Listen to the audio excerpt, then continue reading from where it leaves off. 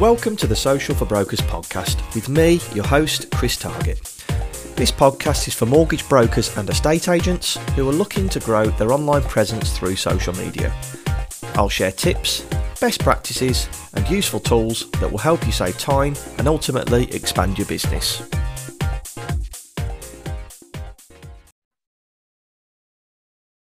Welcome to the Social for Brokers podcast. Now, today, I've actually got someone on the podcast who's been on a couple of times before.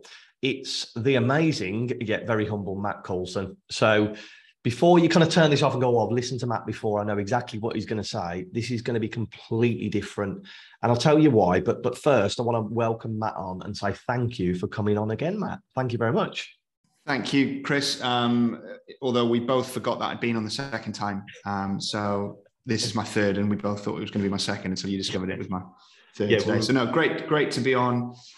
As you say, hopefully not going to bore people to tears who've already listened to me, and would ideally like to give somebody something new. Definitely. If I can, although all the pressure on you because it's all based on the questions you asked me, right? Yeah, cheers for that, Matt. That's all good, mate. So Matt's first appearance was episode 19, and it was about how he got into mortgages, how he grew his team, and ultimately what makes a good mortgage broker in his eyes. Then the second episode he was on was episode 34, and this was all about how to hire and train apprentices, how effective, and also he talks about how rewarding it can be as well. Matt's got some great staff that have started as apprentices and now are managers of some of the teams that he runs. So go back and take a little listen to episode 19 and episode 34, definitely, if you're looking on taking apprentices. But today's episode, as I said, it's going to be completely different. And it's going to be around how not only to grow the business, but how to take a step back. Because I've spoken to a lot of brokers where either at the stage where the company's got that big, where they either need to take a step back or they need to get somebody in to run the business for them. Or it might be even that you're thinking of your 3, 5 or 10-year plan is to take the step back and let other people run the business or run it yourself. So Matt is the first scenario I talked about. He built the business to a point where he took a step back, and now he has an amazing team of managers that run everything for him, but he still oversees the business. And he also features a lot on social media that we're going to be speaking to as well. But if nobody's listened to Matt before on the podcast, could you give us a little bit of a background to you, Matt, what you've done, where you've been, and what the business is today? Yeah, of course. I'll keep it brief because I will ramble otherwise. By the way, if you hear microwaves pinging and people running around, it's because we're recording this right slap bang in the middle of lunchtime in the office. Ah, yes. I've tried to find a quiet room, but it just seems like it's the one point in the day where the corridor is like a stampede. So apologies in advance if you get any of that. I will try and sort of mute myself when you're speaking, Chris. So nutshell of me, I run Heron. We are 11 years old in September. So next month, September 22, will be our 11th year, which is scary. I started the business off with my business partner, Warren, and that was back in September 2011. We essentially grew from a couple of blokes with 2 mobiles, tapping up estate agents to ask whether or not we could look after their clients. So nothing groundbreaking there, no reinvention of the wheel, and grew fairly organically over time. I think where are we different? We have always had a bit of a technology focus that sort of the market led to us, actually, funnily enough, over the last 2 or 3 years. So the things that we'd been trying to do, like get people on video calls, all of a sudden everybody wanted to do it. So we were very, very lucky in that respect.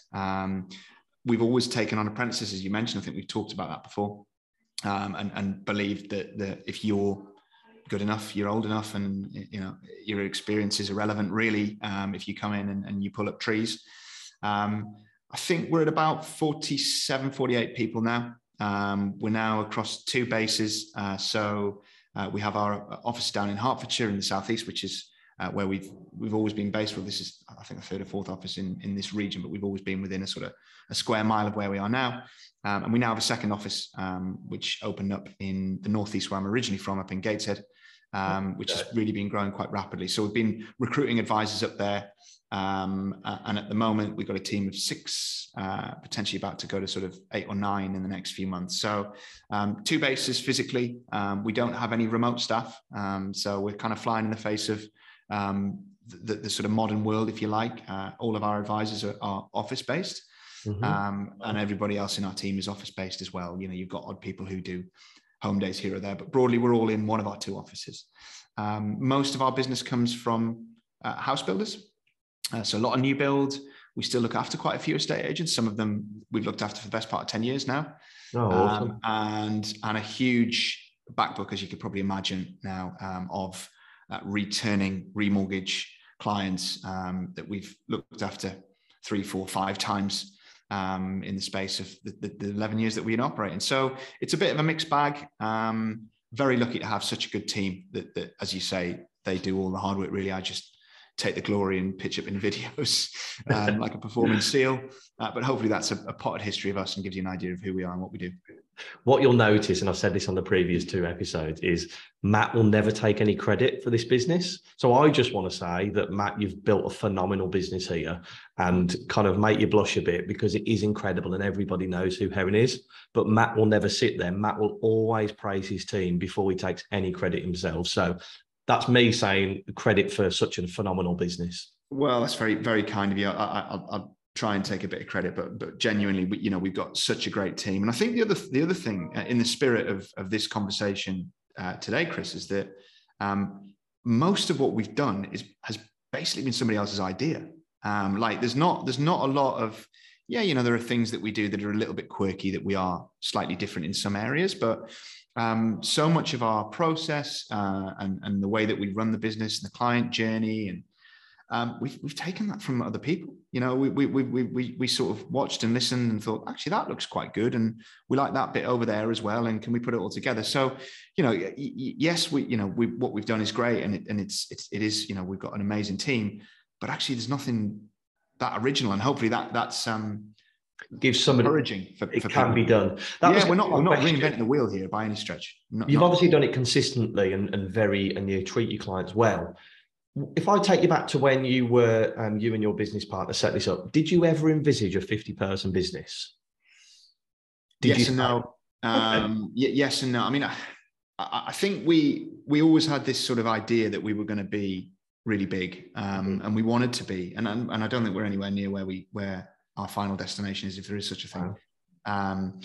We always knew that we wanted to become bigger than just a couple of blokes. Okay. I think partly because we knew that we were fairly talentless and had limitations and probably needed some other people to do the running around. But yeah, we knew that bit, but I would be lying if I said we knew how to get there. Mm-hmm. It's all been sort of make it up as you go. And obviously you get better at that. You get through experience and through watching what others have done, you start to make fewer mistakes. Yeah. I think we always wanted it. We always had an idea of it, but there was no real detail around that idea. It was just we'll be really big one day, won't we? But no basis for that other than what we wanted to do. And do you mind sharing how many mortgages you do on average every month with just short of 50 staff? Yeah, it's growing now. So I think it's good to contextualize it. So of that, you've got 12 advisors on the mortgage side. 2 of whom are very new, so just come through relatively recently. And then we have 3 advisors on the protection side, about to be another, and then 1 general insurance. Mm-hmm. We also break down that mortgage team. So 3 of those would be purely remortgage specialists. So they're not taking on a great deal of new business. They're focusing on our existing clients, as you say, and trying to do a good job for them. And we're touching on towards 300 mortgages a month now. Which I'm not entirely happy with, but we've got that infrastructure. I'd say if we weren't sort of exceeding that regularly by the end of this year, we'd be doing something wrong. Mm-hmm. Because as you probably, even a sort of crude back of the fag packet calculation, you've probably worked out that a big chunk of our operation is not on the advice side. Mm-hmm. So you've got I don't even want to call them support staff, because I think that actually denigrates the job. I think they're the operational team, and in my eyes, and the way that I view those people is that they are as important as the advisors. Yes, the advisors give the advice and have letters after the name in some cases, and ultimately bring the business through the door. But everybody is of equal importance, whether you're in our compliance team, our apps team, progressions team, who have most client contact, our business development team, who are just relentlessly on the road, going out there and talking to our introducers and bringing in business, or on a virtual call like this, presenting in, regional meetings online. So about a third of the team are advisors, but everybody else is of equal importance as far as I see it. And that's the way you've always set your team up there. That's what I really wanted to get into the crux of today, is almost building a blueprint of what makes your business so successful and what allowed you to take that step back. Because like you say, there's no secret to it. It's hard work, and it's taking ideas from other people. So I hope this episode can give some people 10 minutes into the episode now, we've done the introduction. Now we're really going to get into the crux of what you've done to make it so successful. So first thing is, could you talk us through the structure that you've set up in the business? Yeah, I'll simplify it. So essentially, I think the easiest way to envisage it is that we have designed an environment whereby the advisors do very little else beyond the advice. So they're having an appointment with a client, or they're in discussion with a client that ultimately is going to directly lead to some sort of submitted business. Once the advisor has had that conversation with the client, they've given the advice, the client's accepted it, and they're happy to proceed. They do obviously have that document gathering element at the beginning, which we largely rely on tech to simplify, which is great. But once it moves from there, it will be checked by our compliance team. They'll ensure that the advice is correct, they're happy with it, push back on the advisor if there's any areas that aren't clear, or that maybe need a little bit further clarification or notes. They would be responsible for generating things like the suitability letter on behalf of the advisor. That goes out in good time. Once they're happy with it, it would go into our applications team, and they would, exactly as you'd expect, submit applications to lenders or providers on the protection side. And then once it leaves those guys, having submitted that application and uploaded all the initial supporting docs to that lender or to that provider, it would go into our case progression team. Now, they are the ones who are on the phone 24/7. They're talking to lenders, they're talking to clients, they're talking to solicitors. They're doing all of the thankless work, but rightly getting quite a lot of the glory. If anyone checks out our reviews on Google and Trustpilot, the most mentioned people, funnily enough, are often not the advisors. It's the ones that are constantly in contact. Correct. Just having that person you can pick up the phone to, or just that little touch point to say your survey's been arranged or your mortgage offer's in. It makes such a difference. It made it a difference to me when I was getting a mortgage. Yeah, and it's memorable, isn't it? You remember the person that makes those good news phone calls to you. So I hope that's kind of helped to sort of clarify the way it works. What you actually have there is beyond the advisor's part, 3 other very separate teams of people that handle very separate parts of that journey. I could then go into other parts where we have a business development team, as I mentioned. Their role is to go out and generate business. The protection team is a mirror essentially of the mortgage team. We set that up in the same way. But the upshot of it is we are very, very light in terms of the extra work that we expect our advisors to do. Okay, fantastic. It's very similar to, I was just thinking, I watched the McDonald's film, and they spoke about McDonald's was the best business idea because everybody had their own station. There'd be one person that would do the bun. There'd be one person that does the gherkin. There'd be one person that does the ketchup. And that's essentially what you've done. You've broken down the whole process. Yeah, that's basically it. It's the people are specialised in their own areas, aren't they? It's Henry Ford. It's Toyota. These are big businesses that have got far more MI than we have, and are very successful in terms of breaking down a customer journey or a product journey. And obviously seeing the benefits that brings ultimately makes you more efficient, as far as I'm concerned. Efficiency, isn't it? So let's talk about efficiency now. So you would have had to set up some kind of efficiency for you to take that step back, because you would never take a step back as a mortgage broker if everything was just all over the place. So can you talk us through when you decided to take the step back, like what the staff levels were like, and Were there any financial implications at that point? Yeah, let's not sort of sugarcoat the issue. I think, I was a good advisor. I wasn't as good as some of the advisors that now are in our team.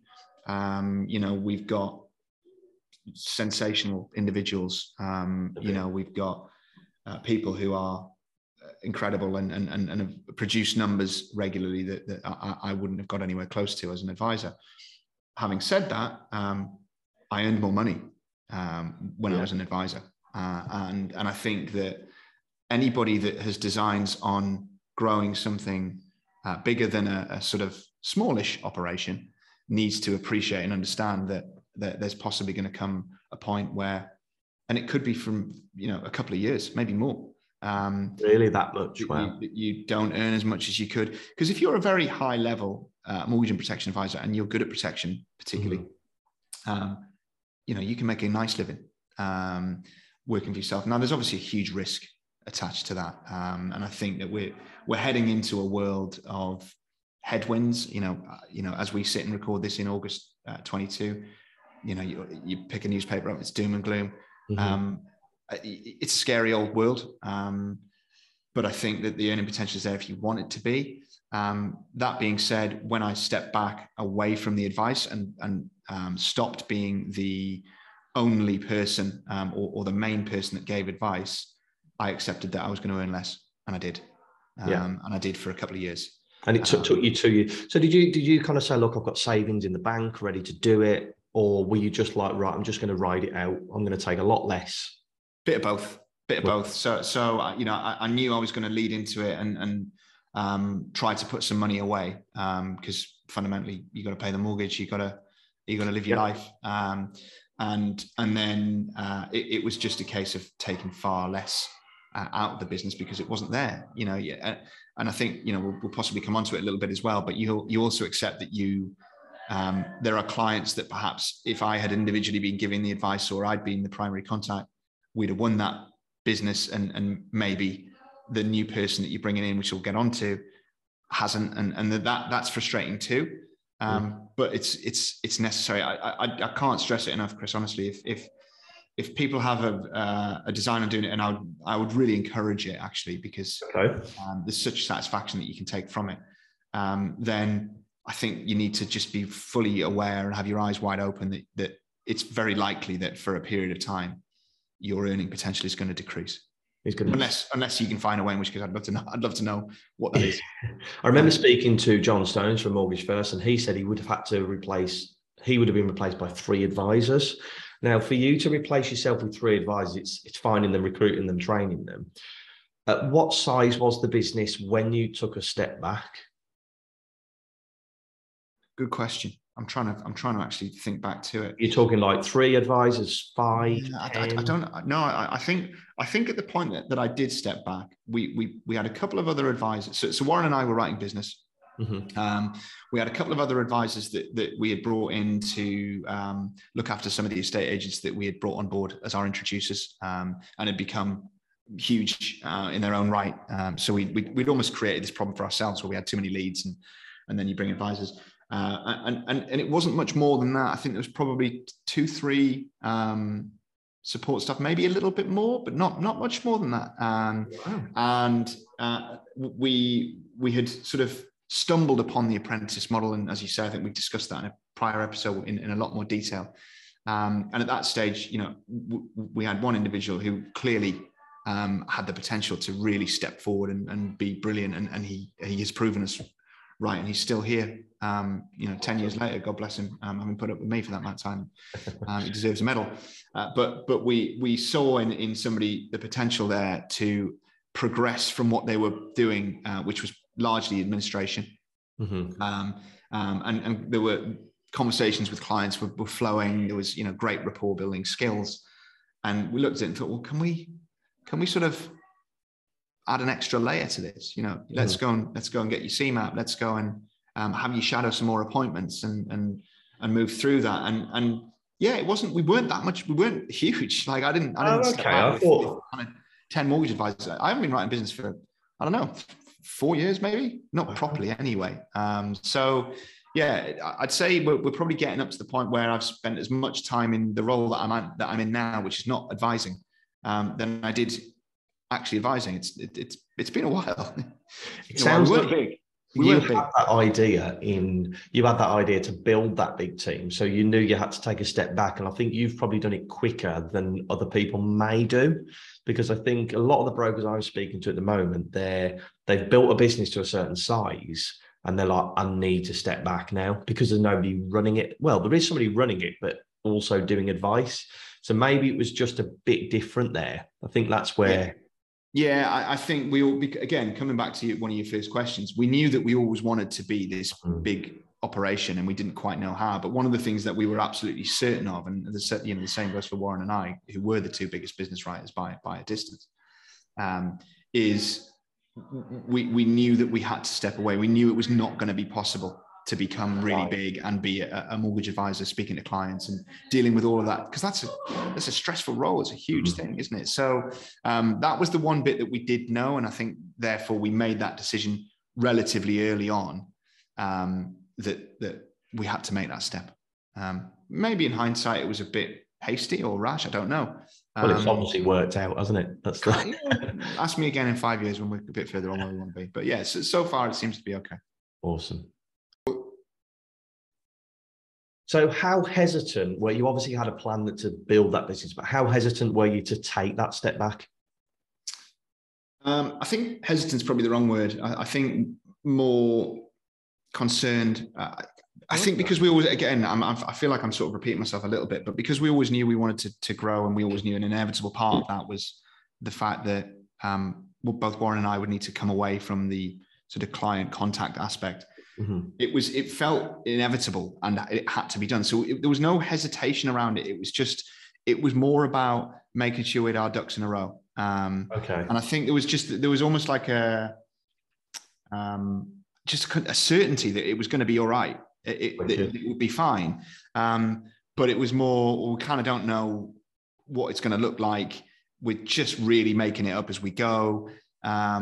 And we have to make it work. So it was less hesitation, more kind of concern around how do we go about it, rather than, I'm really worried about doing it. Does that make sense? And I don't want to be dismissive about that, but does that make sense to you? Definitely. And it's quite interesting that you say, because people might look at you and think, he's obviously run businesses in the past, he knows what he's doing. But the honesty there is, no, we have a clue. We took a step back. We had the money, and yes, we knew we'd figure. And I think mindset is a huge thing, and we'll be talking about this on before we start recording. But you had the mindset of it's going to work. It has to work, but we know it's going to work. And I think you don't have that mindset. You almost set yourself up to fail, don't you? Yeah, totally. And I think, and again, I don't mean this disparagingly by any stretch, but I think as an industry, whilst there are lots and lots of people who do what we do, the majority of them are, I don't know, lifestyle business is a bit disrespectful, but I think a lot of people almost do it as a sort of, I'll do a few mortgages here or there, and I'll see how that goes. And, we'll kind of see where the market is. And if I get a remortgage land on my desk, because the client rings me back, I might do it. I still think actually there's quite a lot of that about. So if that's the backdrop, and maybe I am being unkind, but if that's my perception of the backdrop, then I just look at it and think, well, as long as I give 100% of this and I'm willing to just keep working, I can't fail. I can't fail. Yeah, there's going to be a period of time where I don't earn as much. Granted, I don't think that's, as I say, I don't feel like it's possible unless there's somebody far smarter than me who can do it. But inevitably it'll be fine. It's just when. And that was, I think that was the way that we approached it. It wasn't one of nervousness or hesitation. It was one of just concern around how do we actually physically go about this thing. Get our heads down. Did you get a business plan together, or was it just a loose thing that you and Warren said, right, this is where we want to be? It wasn't anything fancy. It was just back of a fag packet, as you said, that kind of plan. Yeah, I mean, look, we always joke about business plans because, we have to be fair, we have got better at business plans in latter years. And, I think it's impossible to have, a payroll like ours, for example, and not at least plan for it a little bit. So we have got better. But back then we were rubbish at business plans, absolutely rubbish, naive, making mad assumptions. not building in buffers for things because you just think everything's going to be fine.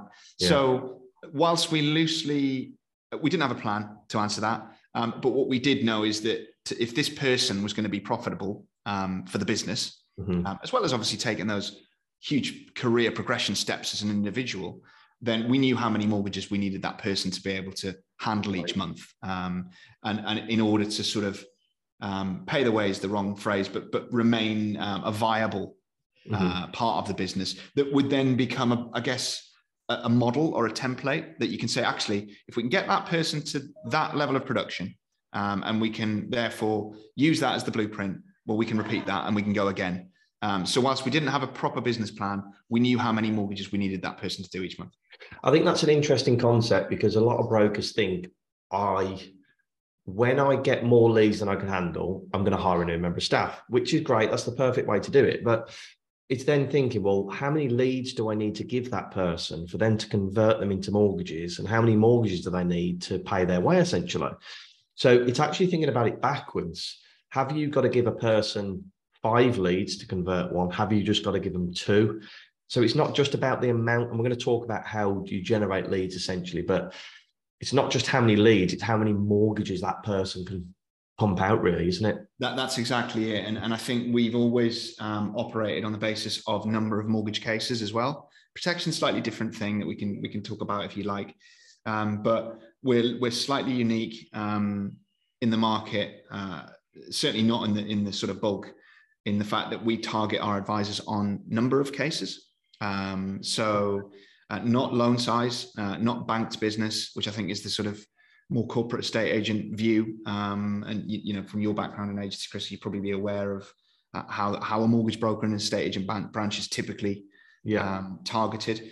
But we know that if we do, 300 mortgages, we know what our average loan size is going to be every month. It'll be as broad as it is long. It just finds its way to that level. So we prefer to target the advisors on case count rather than on anything else.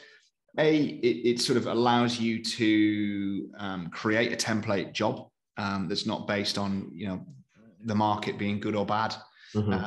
But also it encourages the right behaviors. So, particularly if you've got a new person or a young person that you're bringing in as a trainee to sort of take on some of your workload as a business owner, there might be a temptation there for them to go out and chase these big fish.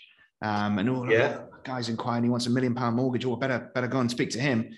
But actually, is that right? Should you give that person any more attention than you give to the person who's been back to you 3 or 4 times, referred their brother and their sister and their mum and their mate at work, and they want a 20 grand further advance for a new kitchen? As far as I'm concerned, they both need that same journey. So we've built that into our ecosystem, and that's how we started. Now, I think that was probably luck, to be honest, because we were just trying to keep it simple for ourselves. But we knew that, if that person did X amount of mortgages every month, then this was a viable thing that we could then roll out. And that was as simple as that. I'm a pretty simple bloke, and if we can keep it easy to monitor, then we know we can stay on track for it. That's why I love you talking about that, because it doesn't need a fancy business plan. It doesn't need anything. It just needs, right, how many leads does that person need to do? This many mortgages to earn this. We can say your OTE is going to be X, Y, and Z, and we know that we're going to make this much over the months. Now, what I want people to take from that last 30, 60 seconds is you didn't know what you were doing, essentially. No disrespect, and not a clue. Not a clue. You had to run the accounts whilst you were setting up the business. You had to run the marketing. You had to run the admin. You had to run everything. But you figure these things out. As I listened to quite a few podcasts, and the founder of Gymshark was talking about how he was in a room with billionaires, and he said it's mad how many of these billionaires haven't got a clue what they're doing, but everybody's just kind of getting through and making it successful. So if anybody is hesitating to take that step, I think listening to Matt there is just make sure you get your rough figures down, know how much it's going to cost you. Don't take a broker on unless you're able to feed them with the amount of leads that they can convert into mortgages. And mortgage case is not case size. That's quite interesting. Yeah, and I think, I don't want to be, you're spot on, by the way. We didn't have a clue. Some might argue we still don't. I think that I don't want to misconstrue it as, be gung-ho, take mad risks. I think there's a way of managing it without needing to necessarily be obsessively referring back to a business plan. I think sometimes, business plans can be quite damaging because they don't take into account the fact that things change. If you'd written a business plan at the start of 2020, you'd have torn it up in 3 months. Now, that's obviously an extreme example, but you could make the same argument for the year we're in now, 2022. I think if you ask the regulator and the Bank of England, when they set out to make an assessment around affordability rules, which is a big news story this week, and the relaxing of those rules for whatever you think that's worth, when they set out on that journey in, I think, October, November last year, did they expect us to have double-digit inflation and a cost of living crisis and people's gas bills going up 75% a quarter? Probably not. So I think it just shows you that you can be. I've spoken to people before who become obsessed with a business plan, and actually it can sometimes freeze you in your tracks. Not fluid, are you? No, and whilst we are a lot more grown up nowadays, we are still quite fluid, and we are relatively adaptable within the confines of the plan that we have. And I think when you are setting out to step away and have a broker, you have to be aware that there might be bumps in the road, and be able to deal with those and deal with that individual and their own needs as well. So don't be too obsessed with a business plan, but don't be too gung-ho either, if that makes sense. Be in the middle, be quite level-headed and laid back with it. Yeah. Before, I wanted to talk about social media, because we are big on social, but I think it'd be really good for the listeners just to talk about the process you have in place for clients. And it doesn't have to be really in depth, but kind of what happens when they book an appointment. So how do customers book appointments with you at the moment? So there's numerous ways. So a lot of our clients will be introduced via a third party, so a house builder or an estate agent typically. Now they would, they might call up the office, in which case we would book the appointment in for them there and then. We have a piece of software, Everglades, which people will probably see me banging on about on the videos that we produce. We've won awards for that, and I'm not suggesting that you have to go out and build your software, because it's probably taking 10 years off my life and give me several grey hairs. But it's essentially a 3-in-1 CRM system, customer portal, and introducer portal as well. So we're sharing information. Our website links into that as well. So you could have a client visit our website, book an appointment on there. What we're trying to do is, whichever route you come at us from, whether that be a phone call into us, whether that be an email into our info address, whether that be you clicked on a Google ad that we might have done, or you clicked on a link in our Facebook, or you went direct to our website because your mate sent you there. We try and funnel them all into our appointment booking system, which is, in our case, is through Everglades, which is our system. But prior to that, we used things like Calendly. There are others out there that are very, very good at what they do. But ultimately, what we're always trying to do is push that client into an appointment straight away, unless of course they want to be spoken to there and then, in which case we'll make an advisor available and it will happen. But what we tend to find is most people they want an appointment, they want to know when it is. And then from that point, we will try and push them into either a Zoom or a Teams if we can. Right. Sometimes it might not be possible on appointment one because it might be a quick call, but then we'll always try and get them into Zoom or Teams. But I've gone about that a really long-winded way. Whichever way they come at us, we push them into an appointment. And is Everglades an open market? Can people contact you about Everglades, or is it your own software that you? It's us, yeah. Nobody can use it. No, you're not selling it now. Not yet. Not yet. Right, okay. Watch this space in the future. But yeah, I'd rather get it to a point where I'm happy with it before we start to. And if you take a little listen to episode 19 about Everglades, it's an incredible tool, and you've spent years and years with developers developing this software. And the thing is, it's developed by a mortgage broker. That's the key to that bit of software. And I've seen it in action on the website. It's phenomenal. So they book the appointments. Yep.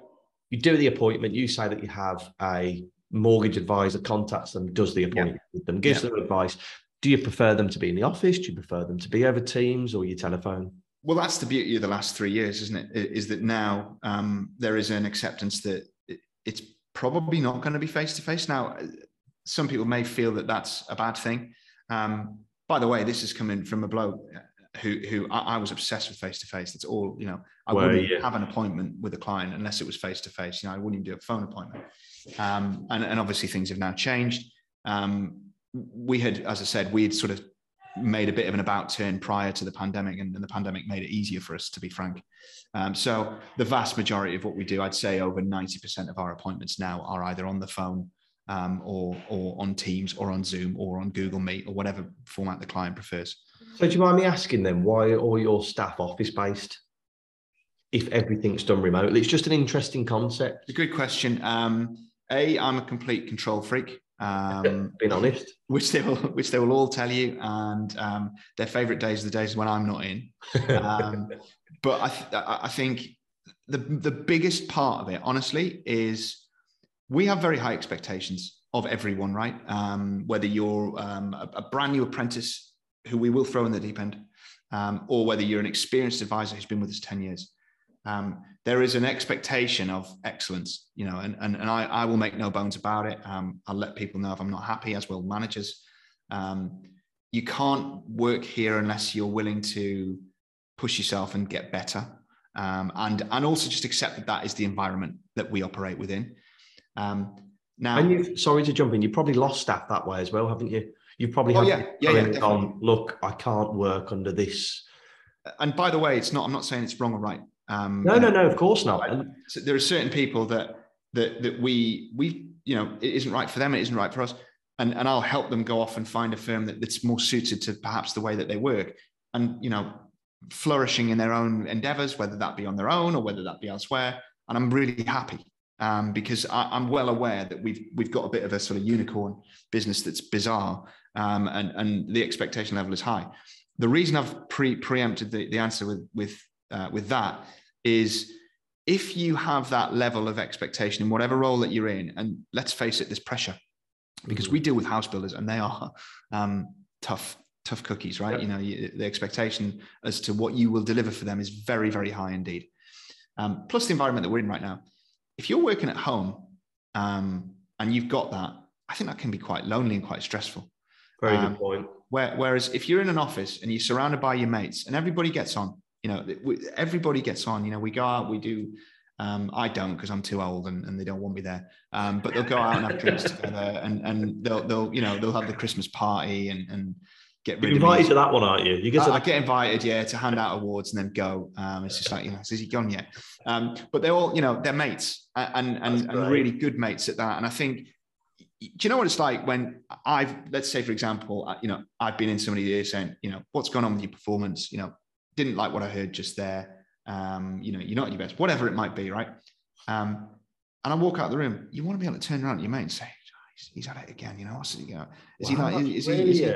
he just like that with me? Or, you know, or you have a client who's unreasonable, and you want to come off and get a headset and be like, bloody hell, what? You know, yeah. And your mate's like, yeah, I heard that, mate. You know, you didn't do anything wrong. Like that acceptance, isn't it? It's that you kind of validating that phone call was. Similarly, you know, if you're a salesperson and you come off and you've made a sale on a big protection case, for argument's sake, or you're a progressor who's spent a month trying to get a ridiculously difficult case and get an offer on it, and you get it. You want to come off and whoop and holler and cheer and, you know, get a pat on the back for your mate and go and have a coffee and talk about how relieved you are. Or, you know, I think if you're at home, and look, I'm a dinosaur with this, and again, I'm not professing this to be the correct answer. You lose that. It's very interesting to have those polar opposite approaches, that we want everything online, everything's via video call because we can do more appointments, but I want everybody in the office. Yeah. You explaining that that's not, to me, that's not because you're a control freak. It's giving people a platform to be able to connect with other people, create that camaraderie. Yeah. It's control from a point of view that you want to see what's going on, but it's not a control of, I'm stood over your desk every 2 minutes and watching what you're. Yeah, exactly. And I think it's also the shared knowledge. So again, you know, as you can probably imagine, and I won't go over it because we talked about it on a previous episode, but if you're expecting an apprentice to hit the ground running, for example, or a new person who isn't an apprentice but is new to industry or new to role, sitting in a room with a bunch of people who already do it and know what they're doing, you will learn quick. Yeah, like you will really pick person so quickly, just by osmosis. You know, you can just sit and listen to a really experienced person in the role that you've just taken on, and you don't know it, but you're picking things up. And again, you know, time may well prove me wrong, and we could get left behind because everybody else works from home now. But I don't think it will. For as long as it works, we'll keep at it. We'll keep at it. Exactly. Right. So that's the appointments. We're talking about video appointment. I know we've gone off on a bit of a tangent there, but that was a really interesting talking about the difference between remote and work in the office. How do you then keep in touch with clients? Because we're in an industry, a market now where the remote business is going to be massive over the next 12, 24 months. Huge. Not as many people are going to be moving. And I see it as a real positive way of the market, because you don't have to contend with estate agents, best and final offers. You're just going to be helping people not pay an extra 500 quid on their mortgage every month. So what are you doing as a business to keep in touch with your clients? Are you using digital? Are you using letters? How are you using social, and how are you using that? What are you doing to keep in touch? A mixture, really. So the social stuff, I'd encourage anyone to check out our channels. We favor LinkedIn, Facebook, and Instagram, and we've got TikTok on the way. But that stuff's really general. So we like to use that as a shop window, I guess, to showcase the team, showcase the people, that we have actual real people who are, normal. And we also use that to give away sort of free tidbits of information. So, we might do top 5 tips on this or that. We might do a little focus on a particular section of the market that might have been in the news recently. So that's really not very client specific. But alongside that, and we would encourage clients to follow us on all of those channels, because they'll again pick these things up. But alongside that, we do have sort of targeted calls.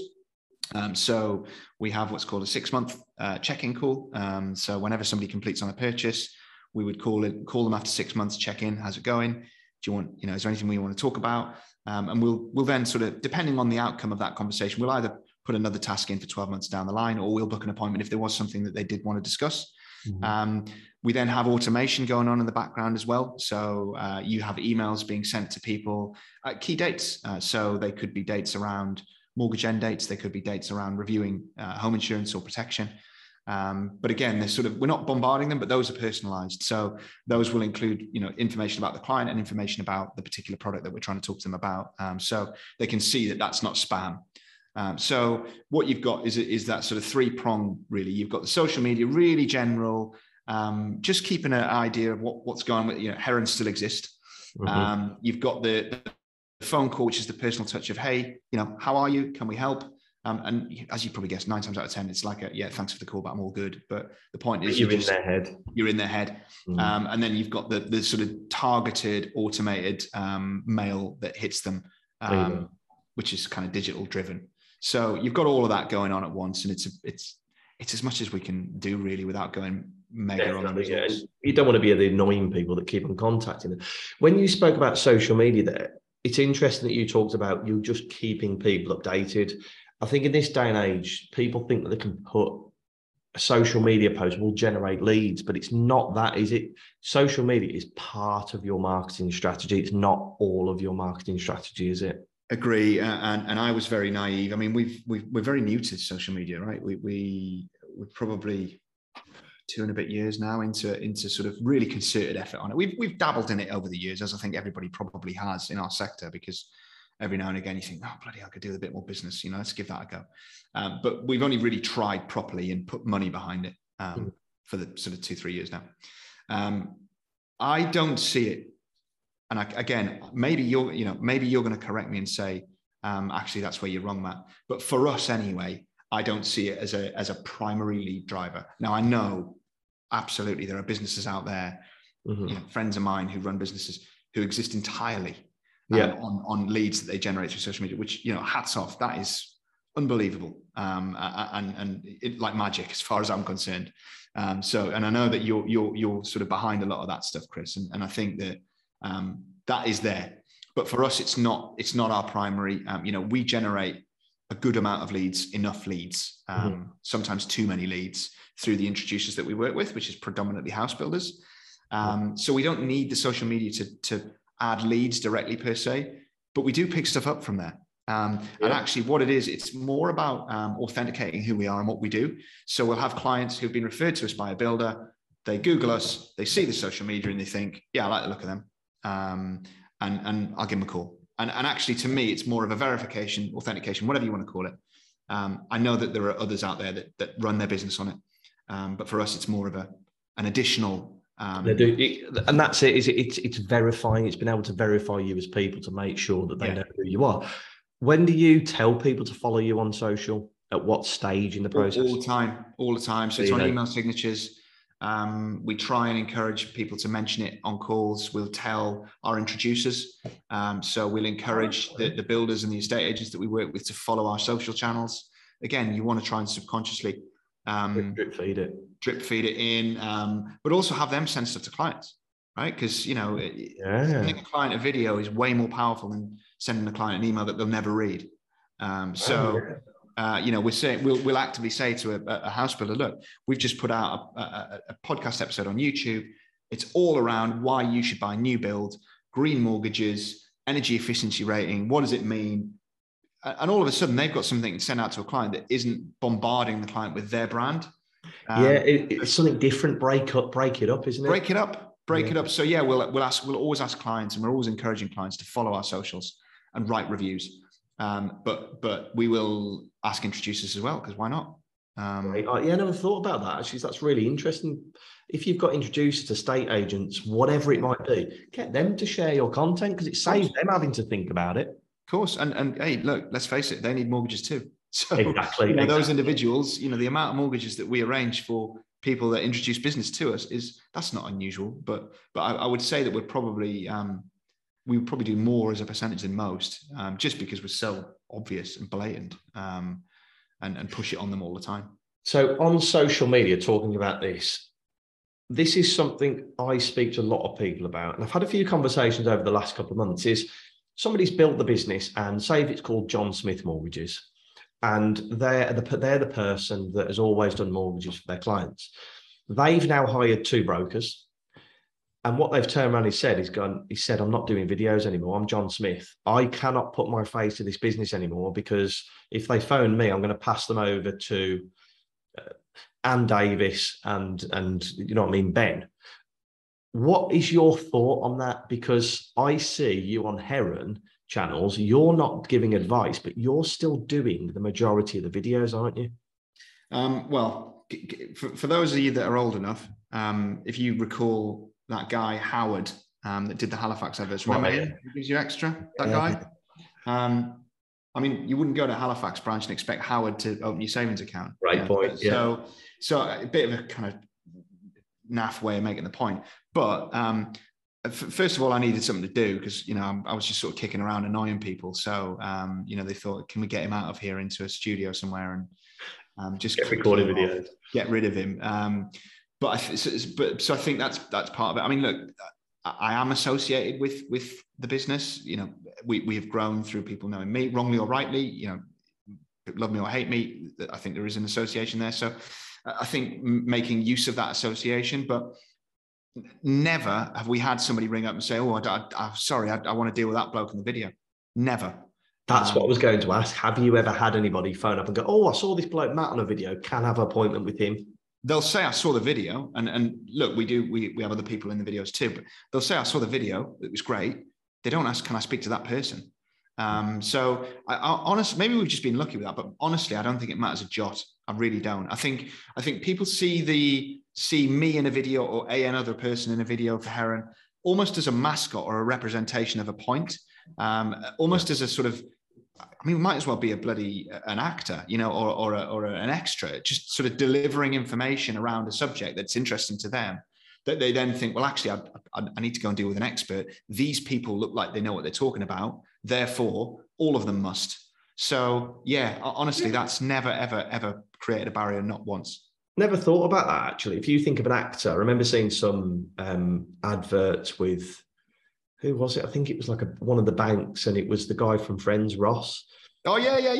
Was it TSB? Was it Lloyd? Yes, it was TSB. It was. Yeah, you don't pick up the phone going, "Oh, I'm getting an appointment with Ross." You pick up the phone because sort my mortgage out. Yeah, you're essentially the actor for the business, but you've got the face. The great thing is you've got the story behind the business. You've created it. Why wouldn't you want to put your face to that? Because you're proud of what you've created. And I think this is what we spoke about before the podcast started, is you are the person that's created the values for the business. therefore you should be at the forefront of it. Yeah, I think you make a point. We've this is a whole other topic area, but we've worked really hard on core values over the last year or so, and that's become a huge part of what we do. That's a big can of worms. But yeah, I think the other part of it is that let's face it, I've got more of a willingness to keep, do another take and make sure I get it right next time than perhaps somebody else would, because I want to make sure it's representing us as well as it possibly could. Yeah. Look, there are people that are far better than me at it. Absolutely. But those people also happen to be the ones that are far better than me at advising, or far better than me at managing compliance and progression cases. So it's like, what's the least damage that we can do is sort of give Matt that job. But yeah, I think there's something in that, is the fact that I have that sort of inbuilt history of Heron in my head. Yeah, exactly. That somebody else could never have. They couldn't. They don't know where you've been. I started that day one with 2 mobile phones. You were one. Great way to start it. And just to finish, I love the videos that you're doing. There was one probably a few months ago now. There was a girl who was like, I'm known as the mortgage queen, and I don't know who that was. That was Aisha. Yeah, she was particularly delighted when we started putting those out. Obviously. Wicked. I loved it. I was chuckling away. But that's the kind of thing we're talking here about. Yes, Matt is the face of the business on a lot of the videos, but you do integrate a lot of the other staff as well. Anyway, I've taken up enough of your time, Matt, and I really hope people have found that really interesting. Go and follow Matt on socials. Go and follow Heron. Some of the content that they put out is fantastic. And I know that it'll be open to connecting on any of the social channels as well. Yeah, definitely. And Chris, always a pleasure. I try and reiterate throughout, today and previously, I am not by any stretch an expert, nor do I know all the answers. But I think if anybody can take anything from this, it's just, we've made a ton of mistakes. And if today has helped you to avoid those, then I've done a bit of good. So always very happy to connect with people and answer questions if they want to connect with me, but don't expect somebody who knows all the answers, because I genuinely don't. Perfect way to sign off, Matt. You're a very humble gentleman. You've created a phenomenal business. As a thank you, I'd like to donate £10 to a charity of your choice for coming on. Which charity would you like to make the donation? That's very kind. Thank you. Create Arts. They're a charity that we've supported for many, many, many years. I think I've mentioned it on a previous episode, but I'll mention it again because, the more support that they can have, the better. They help young people, empower them through the creative arts, whether that be music or any other creative art. And these are predominantly young people who might have been put in a position of being a primary carer in their house. There's other great work that they do, but a lot of the work that they do is around disadvantaged people, perhaps somebody who care for a disabled parent or relative, and they maybe don't have so much of that fun aspect of life that the rest of us take for granted at times. So I'd encourage everybody to go and check them out. They're not a ginormous charity. They need support. And obviously very grateful, Chris, for you contributing to them. It's really fun. I remember looking at them last time after you'd been on the podcast. I thought it was phenomenal. Imagine finishing school and then having to go home and be the primary carer. You don't have time to do design like I do, or paint or music. So it gives that opportunity to gives them a release, and it allows them to also interact with people who are in their situation, because it can be a very lonely place to be. And I think that just that little bit of association and interaction with somebody who's like you can help all of us at times, right? Exactly.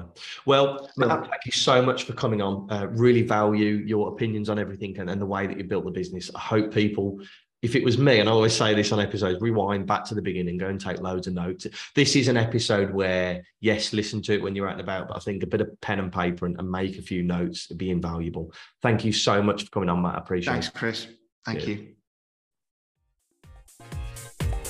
So thank you very much for listening.